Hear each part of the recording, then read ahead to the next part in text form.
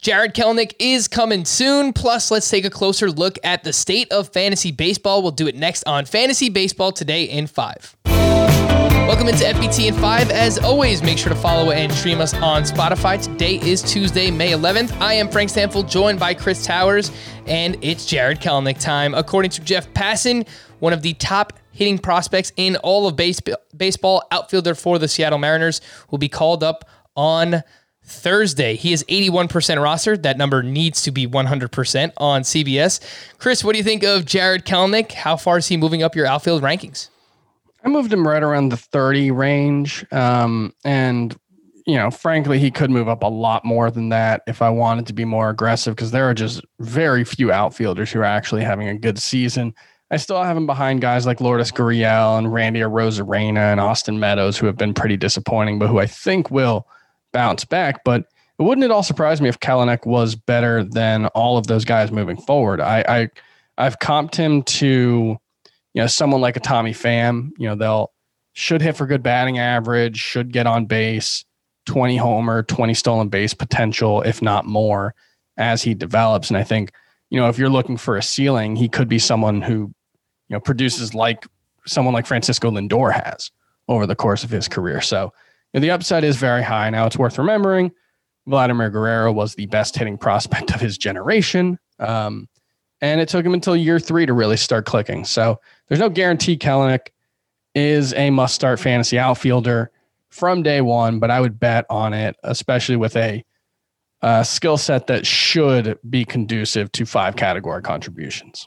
Back in 2019 in the minors for Kelenic, he hit .291 with a .904 OPS, 23 home runs, and 20 steals. So right there, as you mentioned, Chris, has that 2020 potential for Jarred Kelenic. There wasn't a lot of action on Monday. We only had 5 games. Would have been 6 if there wasn't a postponement. But the Reds, they had a big offensive outburst. Tyler Naquin has started 8 straight games. He has 4 hits, including 2 home runs over his last 2 games. He's 57% rostered. And Nick Senzel went 2 for 5 with a double and 2 RBI. The underlying numbers look a lot better for Nick Senzel. He is 63% rostered. Chris, if you can only have one of these Reds hitters, which one would you rather have? It would be Nick Senzel. I just don't trust Tyler Naquin to keep this up. And what Senzel does have is, I think he'll be a pretty good batting average source, but specifically he can steal some bases. And that's always a nice thing to fall back on.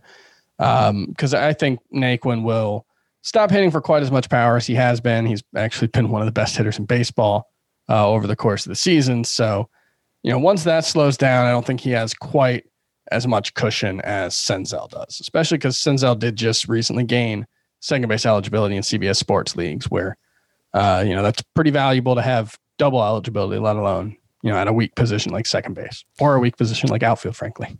Let's take a closer look at the state of fantasy baseball. Chris, you wrote a fantastic article, which is on the site right now, cbssports.com/fantasy/baseball, where you highlight it is the year of the pitcher, and you had some updates on the new baseball being used this season. So what did you find out? Yeah, some of the old heads might object to that. 1968 has always been the year of the pitcher. They changed the rules to lower the mound because pitching dominated that year so much. But, what we're seeing this season is the lowest batting average in Major League history. League-wide batting average is .234. That comes from a result of, 1, homers happening less often due to the new ball that MLB introduced that is lighter, doesn't travel as far. Strikeout rate, continuing a 16-year streak with uninterrupted gains in strikeout rate, and the lowest BABIP league-wide, 283, since 1992. And so you add all that up, and offense is way down this season. There are 45 pitchers with at least 30 innings with a 3.5 ERA or below, and 30 with an ERA below 3. In 2019, at the same point in the year, you had 39 pitchers with an ERA below 3.5 and 20 with an ERA below 3. And that's coming out of, 30 out of 90 qualified pitchers in 2020 versus 20 out of 119. So it's just the high end of pitching especially has dominated this season. So it is easier to find pitching than ever. You have to adjust your expectations. A 3.5 ERA is no longer really, it's just kind of pretty good. It's kind of average for fantasy. You have a 3.5 ERA as a team, you might finish in like 8th place in your league, which is surprising to say, but maybe if you do have guys like Huascar Ynoa, Kevin Gausman, Carlos Rodon, Trevor Rogers, start looking to move them for some of these slow starting offensive players, Kyle Tucker, Marcelo Zuna, guys like that.